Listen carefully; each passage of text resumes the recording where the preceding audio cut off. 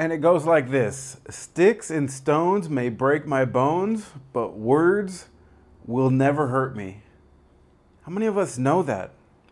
How many of us grew up with that? I mean, that's something you tell at least a 5-year-old, 6-year-old, right? It's something we learned through elementary school, and we hope to obtain or to maintain during junior high or high school and into adulthood, right? Like, this is giving all of us benefit of the doubt if we're able to just know that words can never hurt us. What's the whole point of that? It's so we can maintain self-control, right? So we can maintain the ability to not let anybody get to us, to not let anybody, spike our tempers, not let anybody get us into a rivalry, take some unwanted action that we're gonna have some bad consequences for. This is pretty basic stuff. Just being a normal child, a normal human being. Sticks and stones may break my bones, but words will never hurt me. I thought that's like martial arts day one.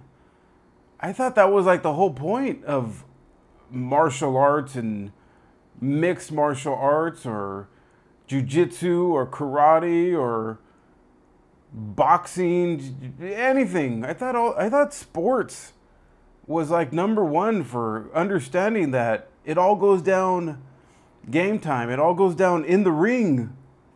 Not so to speak, it all goes down in the ring.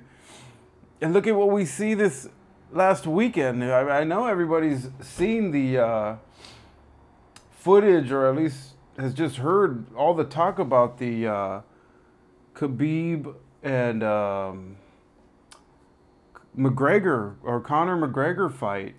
And to watch them do what they have done, right, in the media with the fighting and like their gangs and coming at each other. And I mean, this is all paid stuff. This is all some big business that they're all participating in. Let's go into the fact that, can you imagine being a fighter? I can't imagine being a fighter. It drives me nuts. I don't want to be touched. I don't want sweaty skin on sweaty skin, saliva, blood on me. No, thank you. I'm not that type of fighter. I'm not that type of guy that just wants to roll with somebody. I don't. That's me.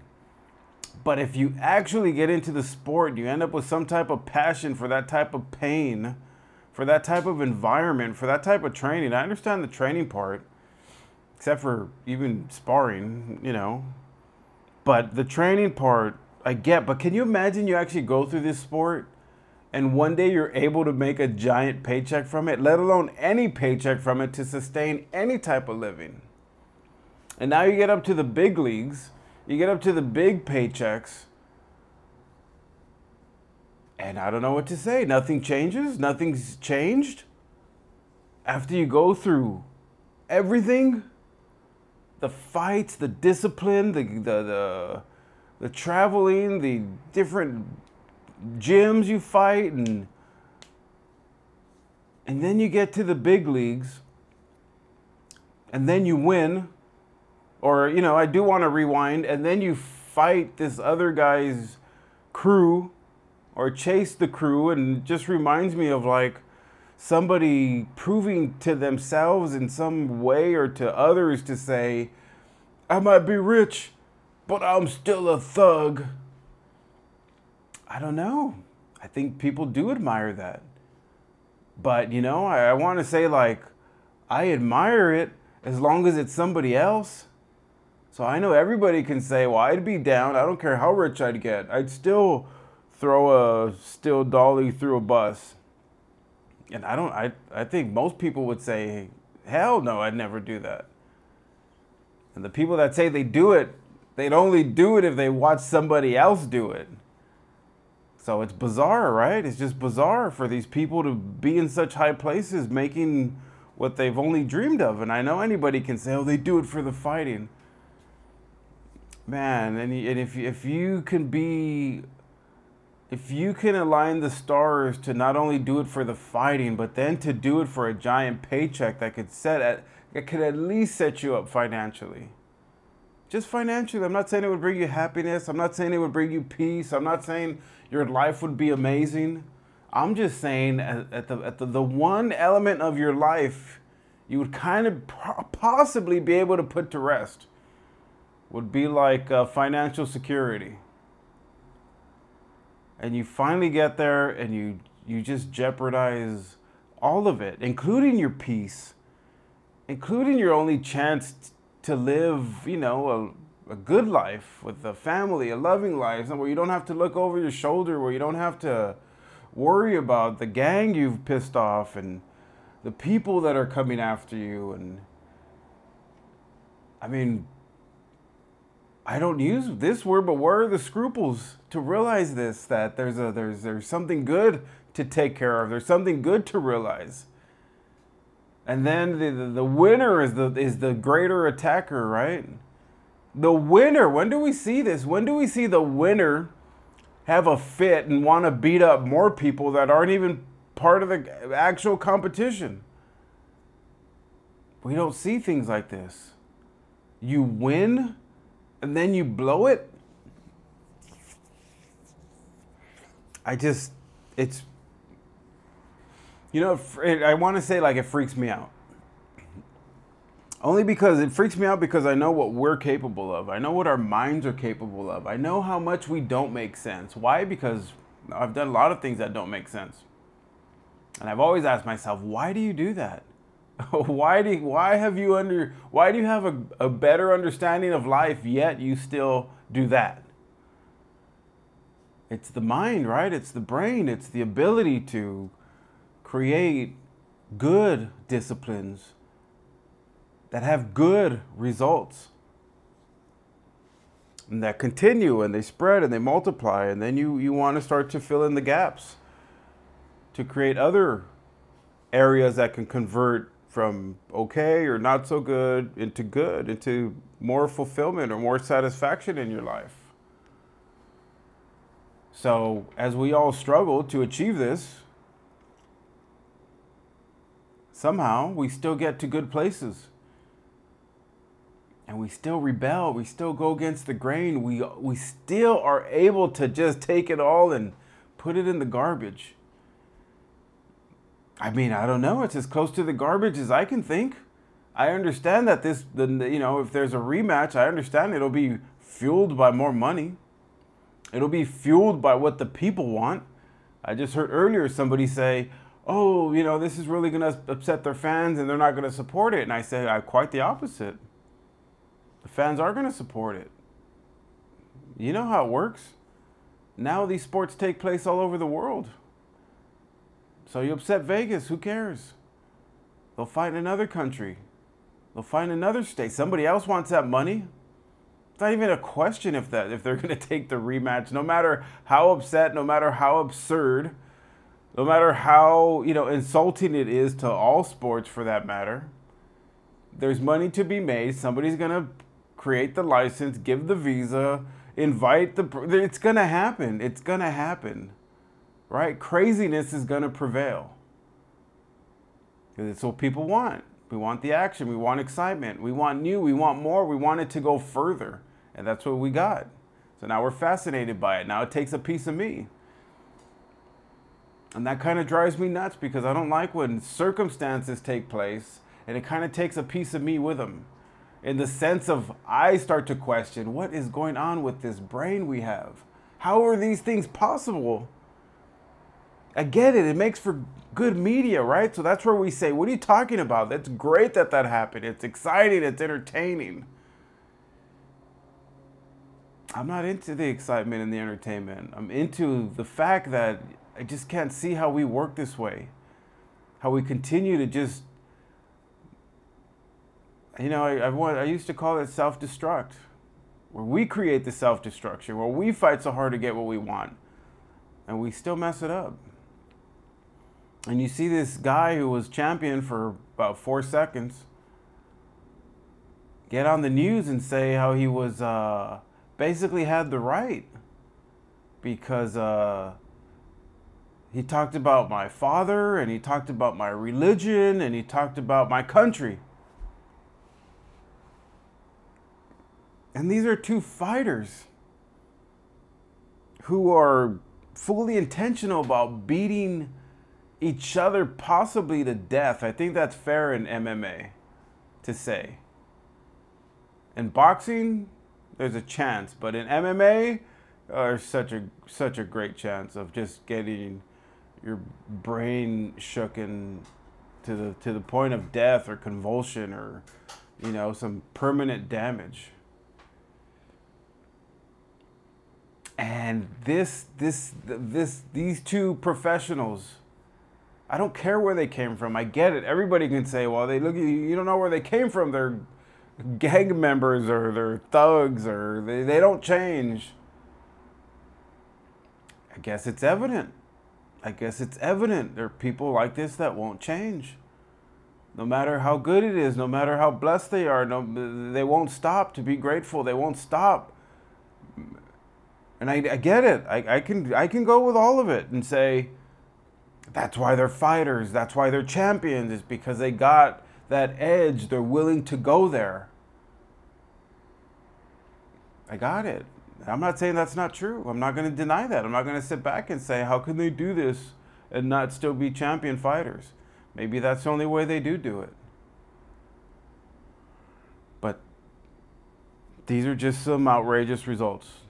And I'll tell you, it just reminded me again of like saying, man, I thought martial arts was all about self-control and discipline and the ability to keep it in the ring, or the ability to say, no, this is all going to go down in the ring. Right? They got the ultimate night. They said, yeah, you guys hate each other. You guys got teams. You guys got coaches. You guys got training. Let's put it all to the test. One night, let's do this. And they got it. And it wasn't enough for both of them. For both of them. They both blew it. They both blew it. If you don't know what I'm talking about, go to YouTube and watch all these videos of how they both blew it. I'm not going to do the play-by-play. It's too much to go through. It's all there. Everybody. The Khabib guy jumping over, attacking the coach. McGregor punching the guy that's sitting on the octagon.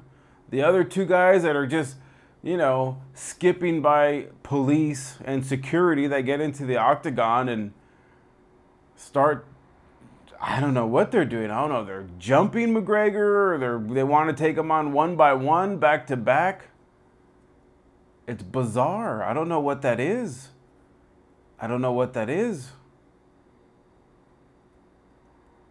And, you know, the no pressing charges, and I mean, it just got crazier by the second. So it shakes me up. To say, you know, there's Murphy's Law, right? If it can happen, it will happen. I look at this security. I have quite a significant background in security. And I'd look and go, this is the other one that freaks me out. I look and I see the police officers and the security, and they're just as fascinated as everybody else. They're staring at a focal point that's creating such a distraction that it's allowing for more chaos to go into a huge area of stress, which is the ring. Right? You have about 50, maybe probably 100 cops trying to break up several guys that are outside the ring, handling the Khabib guy. And nobody's focused on the second main point of interest, Conor McGregor.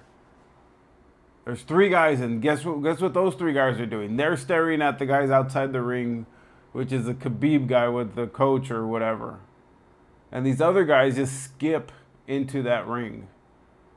And like I said, they're either trying to take McGregor on one by one, round by round, or they're trying to jump him, which they never were trying to jump him. They were just trying to, I don't know, cheap shot him or beat him up or something. And these police and these security, they're just staring. They're so tunnel vision. They're so tunnel vision. Nobody was protected. McGregor could have been stabbed in the neck, shot in the head, and I get it. Could have happened anyways, but just to see people bypass so much security and trained professional police officers that were there, right, for a purpose. There was a reason for that volume. Because they expected something to happen. Yet they had apparently no game plan to actually take action on what could happen. Because it all happened and nobody knew what to do. There were just dudes with uniforms excited about what was going on. Like, I don't know what other way to explain it. Nobody took position. Nobody said, hey, something goes on here, we go to the other point of interest. Right? About 10 guys, I get it. Everybody said, well, it could have been a riot. It was a stadium. There were still other points of interest. And the other one was Conor McGregor in the ring. There should have been one. I know hindsight's 20/20, but there should have been one sergeant, one supervisor that says, dude, I need 10 guys in this ring covering every point of that octagon, with their backs to the inside of the octagon. Right? And then you see these people rushing through the octagon gate. Right? Zero security. I know there was security. There were guys standing there. Just total bypassed. People rushing in the octagon. It was just like a free-for-all. And I don't think it had to be, because there was enough manpower. There was enough manpower. They just weren't organized. They just weren't prepared to actually handle what they were expecting to handle. Think about it. There was no question. I heard it days before, how dangerous that fight was going to be, and how the crowd was going to be susceptible to fights and violence and chaos. And yet, it all went down the way they were thinking it was going to go down, right? But guess what? They didn't think it was really going to happen. They were just prepared just in case it happened, but not as if it were going to happen. Because if it was, things would have been protected, blocked off, secured.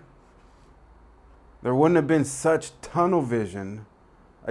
All I remember seeing in that crowd was just pale uniforms. It looked like hundreds of them.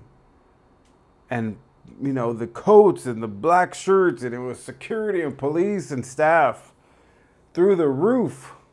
And they all seemed to be doing the wrong thing.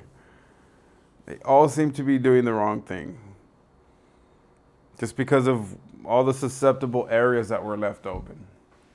It's a bizarre situation. I let it take a piece of me because I just want to reflect and say, man, really got to prepare. You really got to prepare for action. Can't just prepare for theory. You can't just get excited and act as if things are going to happen.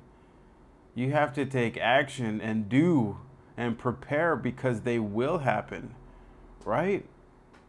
I think there's times we just think a lot of things in life and say, well, if it happens, what would I do? I think we should be living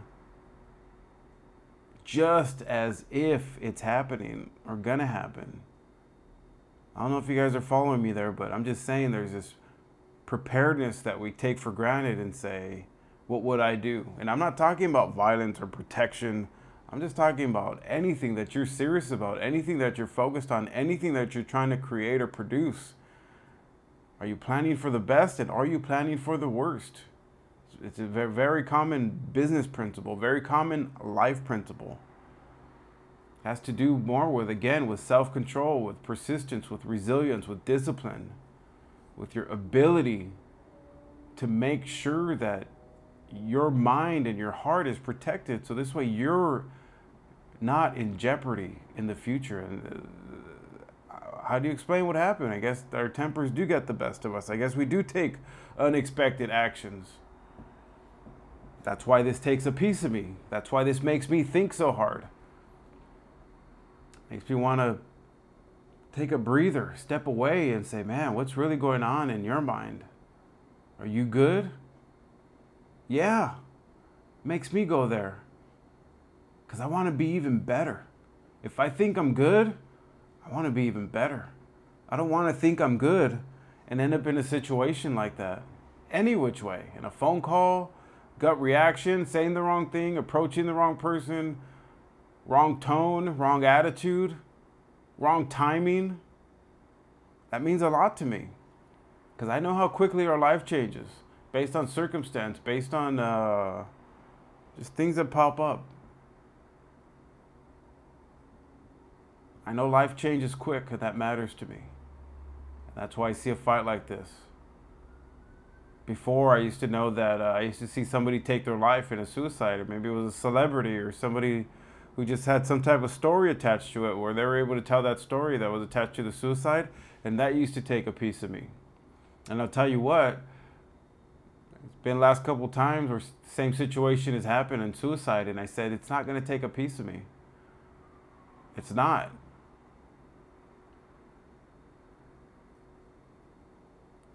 I'm going to be stronger. I'm going to keep going. I'm not going to let it take a piece of me. Because it happens.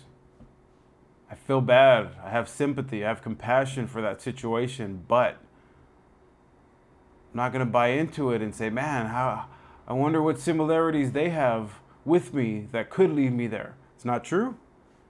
Not true. I'm not going to buy it. I'll consider it. I'll sympathize. I'll have compassion. I'll show love, I'll say a prayer, and I'll mean it. But I won't buy into it as if. Meaning that if it's that possible, I will live in a mindset of the opposite direction to say it's not possible. It won't happen. And here's how I'll keep it from happening. Because I'll know that things are better. I'll know that I have that much control. I'll know that I'll take action when I come to intersections that are critical, that are sensitive. Come to intersections that desperately need me to go the other way. So I'll take responsibility and say, I'm not going there because I won't go there. So I watch a thing like this fight and I say, I can't go there. I can't figure out how to live with the unexpected. So how do I prepare for the unexpected? I go the other direction. I make sure that I'm prepared the other way, the better way, with the better result. With a fighter's attitude. Doesn't take out your fire. Doesn't take out your commitment. You can have it all. You just have to dig your heels in and say, I know what I'm doing. I'm going to keep getting better. I'm going to keep fighting. I'm going to create more self-control. I'm going to create more peace, more stability, more discipline. I'm going to create better rules, checks, and measures. I'm going to do all I can. And I get it. That's what this is the kicker. And I'm still going to make mistakes. But I'm going to try to prepare to keep them down to a dull roar. This is our better our chance. So, we need to understand who we are and what we do. We need to take inventory of where we're at, where we're going. Quite frankly, sometimes remember where we've been, to take notes, to find that improvement that we've gotten to cherish it, to be grateful for it, to hold on to it tight, to know that things can never go back, to know that things can only grow, get better, and that we have to hold on to them. When you finally are able to intersect at dreams and goals, that you're not going to take them and self-destruct and throw them in the garbage. That's impossible. At least that's got to be the mindset, right? It's not going to happen, not me. I'm going to cherish this type of control, this self-control. I'm going to cherish this life, these decisions, these opportunities, everything that I've fought for, I've created and produced. I'm holding on to it. I'll do everything possible in the name of good to protect it. The reason I say in the name of good, because I'm not going to do everything in the name of insecurity to protect it. Because that's going to bring out the worst in me if I'm not secure in myself. If I'm not willing to put things out, put things aside, to let things go. And if I'm going to let insecurities bring me down, insecurities are going to bring you down way quicker than people will. And no, it's not the people that create those insecurities. It's you that buy into them. It's me. I buy into insecurities. It's one of my greatest defenses is to not buy into insecurities, to my own insecurities, regardless of what anybody says. That's where my confidence is. That's where my self-esteem is. It's to say, it's not true. I heard it. It may bother me now, but come on, man. Give it 10 minutes. Give it 15 minutes. Give it an hour. It's been an hour too long. Get rid of it. It's not true. That's a great ability. We all need to know it. We need to revisit it. We need to reflect on it. You cannot let insecurities bring you down. They will bring you down much quicker than people will. Because you create it. You allow it. And you take the blow. Can't allow it. Got to get rid of it. Got to flush it down the toilet. Get back on your feet. Keep going as if it never did happen because it does not affect you. Do you know how much we freak out about that doesn't really affect us? Based on people's opinions, based on people's thoughts towards us? Not many of them affect us. Not many of them. Not many of them at all actually affect our lifestyle. But we make choices, we let them in. And then we take action on them, and then we have regrets with poor results. Can't happen, people. Be strong. Keep your head up. Stay confident. Reflect on your self-esteem. Know that it's supposed to be good. It's supposed to be tough. That you're supposed to fight.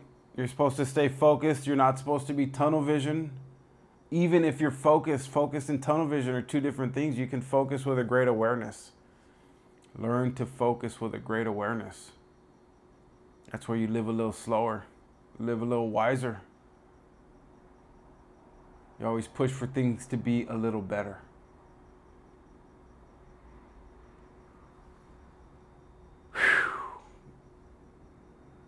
This is how we start the week, everybody. Let's remember what's good. Let's remember that sticks and stones may break your bones, but names should never hurt you. Words should never hurt you. Thank you so much for listening. My name's Steve Gerardo. You're listening to my podcast, Bringing Out the Best. Please check me out on Instagram, Steve Gerardo78. I'm on Facebook, Steve Gerardo. I have a few links. Building, I'm working. I have a lot of hopes and dreams and goals, and I want to share them here. I have a lot of wisdom. I'm 40 years old. I'm here to share, and I'm here to stay. Thank you for all your comments, for all your feedback. Thank you so much for just sticking with me, for listening to me, for giving me a chance. I'll keep coming, and I promise I'll keep getting better. And I'll keep sharing everything that's good. If you don't like it, let me know about it. I'd like to hear it. If you like it, let me know about it. I'd love to hear it. Have a great week, everybody. Be blessed. Take care. Bye.